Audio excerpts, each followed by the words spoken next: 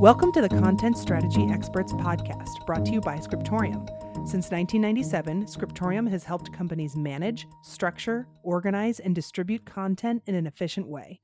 Hi, I'm Christine Cuellar, and in this episode, we're going to talk about how to balance the implementation of both your CMS, which is your content management system, and your CCMS, which is the component content management system. This is part one of a two-part podcast.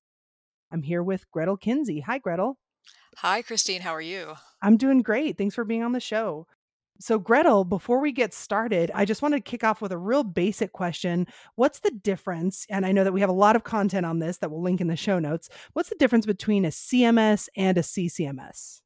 Sure. So, a CMS or a content management system is generally a broader term, and that's for a tool or a system that allows your organization to store and manage content. And this could be talking about a lot of different types of content storage and management and the operations around that. A lot of the common ones that we see are things like storing print based documents such as PDF files or updating and publishing your web pages. So, this is really more of an umbrella term that you see for content management. And then in a narrower scale, a CCMS or a component content management system is a specific type of CMS, and that's used for creating, storing, and distributing structured topic based content. So, for example, we see this a lot with XML and more specifically data content. And the component portion of that name is talking about the fact that you have content in individual topics or chunks, and those are called components, and those are assembled into the deliverables that you send out to your customers. Gotcha. Okay. So, why do a CMS and CCMS need to connect? What kind of integration are we talking about here that we need to be balancing? Sure. And I want to talk a little bit here about what exactly we mean by connect first, because there are two different angles to this that we see a lot. So, one level of connection is when you have actual integration or connectivity between the systems where they hook in and talk to each other. And some systems are built actually with this in mind. So, they're designed to connect out of the box. So, you might have a tool that has a web CMS and a CCMS under the same brand, and they're designed to hook together and communicate. And then other times you can have CMSs and CCMSs that have the ability to connect with each other, but it's not built that way out of the box. So it would be Mm, some kind of a custom connector that's built like an API that allows them to have that integration. okay. And then the second level of connection that we talk about is where you have the ability to send content back and forth between two disconnected systems. So rather than that direct connection or integration, this requires a compatible content format and a process for getting that updated content from one system to the other. And this could be a one-way or a two-way connection, but it's sort of more of a bridge rather than a direct integration where the systems are not actually connected, but they can still share content. Gotcha. And so when we're talking about either of these levels of connectivity, either these types of connectivity, the ultimate goal is to prevent the CMS and the CCMS from becoming disconnected silos, because Okay. that is something we do see in a lot of organizations, and it can have some real consequences for your content development. So, one big one is inconsistent information coming out of each of those two systems.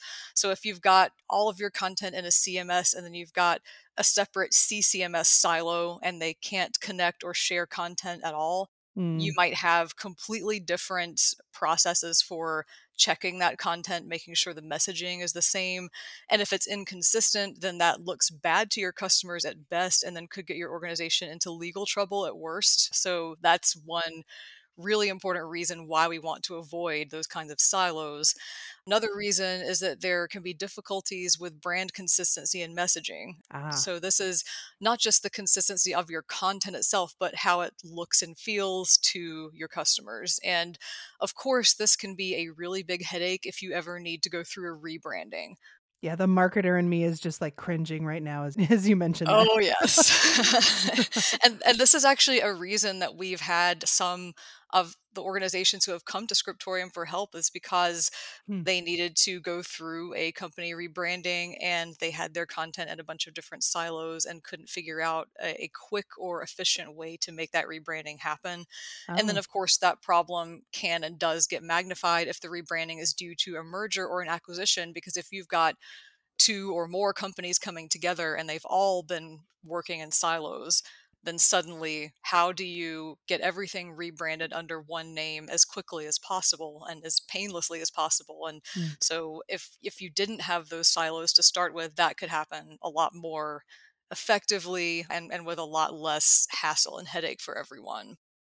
And then, of course, another reason to avoid silos is that you waste a lot of time and resources creating and publishing the same content potentially in two different places. If you Mm. don't have a way to share the content, then there may be times when a marketing group that's working in a CMS needs the same information. So, things like technical specifications, if you're selling a product that people need to know that information about, but then also that same information would obviously be in your tech docs. And if you have two disconnected silos, like a CMS and a CCMS that can't integrate or share content, then people would be writing that information twice, and that just wastes a lot of time. Yeah. So when it comes to like a timeline of I guess what we typically see when we're implementing a CMS and a CCMS, do they get implemented at the same time? Does one of the systems typically come first? What does that, standard timeline, I guess, for lack of a better word, look like? Yeah, and I don't know that there really is a standard per se. I can say that unfortunately they are almost never implemented at the same time. Oh, gotcha. So if you do have that opportunity to do a complete overhaul and get a CMS and a CCMS at the same time, I would say definitely take advantage because that is pretty Hmm. rare. What we see more often is having one system that's already been chosen and established, and then you have to choose Mm. another one that will be compatible with it. So Mm. whichever one your organization has put in place first, that sort of gives you your parameters and your requirements for the other. Okay. From our perspective, we do see more organizations that already have an existing web CMS because that is a little Mm. bit broader. It might manage some more of the parts of the content lifecycle than something like a more structured environment like a CCMS would. And so then what will happen is they'll realize they have a need for structure and then realize they need a CCMS to manage that content and then need to choose a CCMS that will align and be compatible with the existing web CMS. Ah, okay. So what are the pros and cons of each of those implementing together versus separately, that kind of thing? Yeah, sure. And one thing I also want to point out about that is that there's a big it depends kind of factor, which I know is the thing you hear from every consultant, right? That it Yeah. depends. But I know that one thing we always look at before we even get into the pros and cons are things like limitations that come into play. And so one of the big ones we see at almost every organization is the budget. So how much budget do you have? Who controls that money? Are there time frames in which you have to use it? All of that can really make a lot of your decisions for you about Mm. implementing whether it is one system or more than one system at the same time. And then, of course, you have deadlines and time frames that are set by your organization around their production schedule and other goals. And so that can also be a really big limitation for implementing a new system. And then, of course, it's important to think about what business needs are actually driving the decision to implement a new system or maybe more than one new system in the first place. So, all of those are the big considerations that we think about first. And then when we think about the pros and cons, like I said, if you are implementing a CMS and a CCMS at the same time, the big advantage is that's rare. You want to take advantage of that opportunity because you can evaluate both systems at the same time instead of already being locked into one tool and then having to make another tool fit with that. Mm. So that's obviously the major advantage that you have is that you have more of that freedom to look at your options and maybe pick something that's going to be a really good fit for you without sort of limitations or parameters. But of course, that being said, sometimes those parameters can be good. So Mm. if you already have, let's say, the typical scenario, you already have a CMS in place, maybe if you didn't have that in place, you would be looking at five or six CMSs and then five or six CCMSs as well. And you have a Mm. lot more tools to evaluate in the first place. You have a lot more areas of compatibility to assess. And so that time frame is going to take longer to make that decision. And you can get bogged down by indecision, by That's saying true. maybe we have two or three options that would all be good fits for different reasons. But if you already have, let's say, your CMS in place, and then you're just looking for a CCMS that can play nicely with it, maybe you're only narrowed down to 2 or 3 options, and it takes a lot less time to really find out what the right decision is. So there are pros and cons in that way. That's true. And then another thing to think about also is just risk, Mm, because implementing any system is a huge undertaking. It takes a yeah. long time. You have to go all the way from the evaluation to making the selection to getting everything stood up and ready to go. And then there's always a little bit of experimentation and churn as you actually start getting content into that system and getting your publishing lifecycle going. And so if you're doing that for more than one system at the same time, there is a lot more risk of something possibly going wrong, not going according to plan. And then, of course, the investment that you have to make into an implementation is quite large as well. So there's definitely, I think, less risk in only implementing one system as opposed to trying to do two at the same time, even if you Mm, do have the advantage of, we got to choose these together so we know they're going to work well together. So, yeah, there definitely are pros and cons for whichever way you end up doing it. A lot of times it won't be your choice, it's going to be limited by all the various circumstances I talked about at your mm. organization. But things to think about just in case you're ever in that situation. Yeah, and so something that comes to mind is I know that when you're implementing systems, whether it's the systems we're talking about here, just systems in general, a lot of times organizations can get stuck when both systems have competing priorities. And that can cause a lot of problems, in how things are implemented and in the timeline of how things are implemented, all this kind of stuff. So, are there competing priorities for a CMS and a CCMS? Sure. And one big one that we see a lot is that when you're talking about the people who are actually developing your content, your authors, your subject matter experts, contributors, a lot of them tend to see creative freedom in how they create the content versus consistency as competing Oh, priorities. The less structure you have for your content, the more creative freedom it gives mm, you. But yeah, then it also introduces a lot more room for inconsistency and human error. And so yeah. there's always that balance to strike. And if you have groups at your organization where, let's say, one group needs that creative freedom, so maybe your marketing team, they need the ability to have full freedom of their design and what information they're putting where, but then you've got another group that they need, the rigidity kind of that comes with topic based authoring and with having, information delivered in a specific way for legal and regulatory requirements. Then obviously something like structured authoring is going to benefit them. I Mm, think it's important that when you have both of those types of content produced by your organization and you have two groups that are sort of in charge of that, and maybe they're in two different systems, that it's really important to get those groups working together so that they can understand that those priorities don't need to be competing, they just need to be balanced. okay. So that's always the challenge when it comes to those priorities is yes, they seem like they are competing, but really it's more about striking that balance and making sure that each group understands the importance of the other group's needs and how they can still work together and share information that needs to be shared, but also still have the ability to work in the way that they need to work to get the content out the door. Mhm.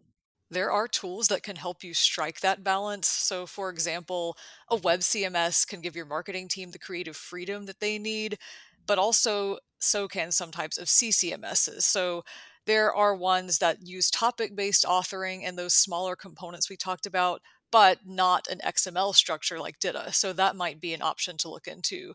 And then, of course, an XML or DITA based CCMS can give other groups like your technical team or your training team that structure and the components that they need to create that more heavily regulated technical or legal content. So it's really worth having these different groups explore the options that are out there and help turn what seems like competing priorities into those more balanced or coordinating priorities. Gotcha. I think it's also worth noting that just because your content is structured, so topic based XML, data XML, that doesn't mean that it cannot be made to look beautiful when it's published. Yeah. There are a lot of things that we can do with PDF output, HTML output, all other kinds of output formats to make things look really nice. Yeah. So you don't always have to have that unstructured nature or to give you the creative freedom for a really nice look and feel. And then also it can be delivered in creative ways. So because Yes. it is componentized, because it's in little topic-based chunks, that actually lends itself really well to having flexible delivery, to Mm, delivering personalized content to different segments of your customer base, and to having a lot of yeah. different formats that they can receive it. So yeah, I think we see a lot these days where people can log into a portal and get stuff served up to them according to parameters they've put in about what they've bought. We can see structured componentized content used to serve chatbots, all kinds of other things. Mm, So yeah. there is a certain degree of creative freedom in structured content as well that I think a lot of people don't always realize from the Yeah. outset just because there is that structure. Yeah, and I'm gonna jump in on that because I think when it comes to marketing content, I feel like you're freed up to be more creative when a lot of the mundane technical tasks are taken off of your workload, and that is something that structured content allows you to do. So that's something, me standing on my little soapbox, I get excited about when we're looking at, structuring content and streamlining content operations, is that yes, you may feel like your creative freedom is a little bit restricted, or maybe it's a little bit more complicated for you to learn how to get the kind of creativity and design that you want from, your published content. But the benefits of having your workload reduced because you're not focusing on things that you don't need to be focusing on anymore is really massive. And in the long run, I think that frees you up a lot. I get excited about stuff like that. Oh yeah, and I absolutely agree. And I do think, from the side of people working in structured content, they realize how much more freedom they have when they're not doing a lot of manual design tasks anymore. When they are free to Yeah, just write the content they want to write and realize that it exactly. can be delivered and mixed and matched and put out to their customers in a lot of different ways. And so, yeah, it really does, I think, take a little bit more practice in doing things to realize how much more freedom that you can get when you work in structure. Exactly. Yeah. All right. So I think that's a good place to wrap up our conversation, but we will be continuing this discussion in the next podcast episode. So thank you so much, Gretel. I really appreciate you talking about this today. Absolutely. Thank you. And thank you for listening to the Content Strategy Experts podcast brought to you by Scriptorium. For more information, visit scriptorium.com or check the show notes for relevant links.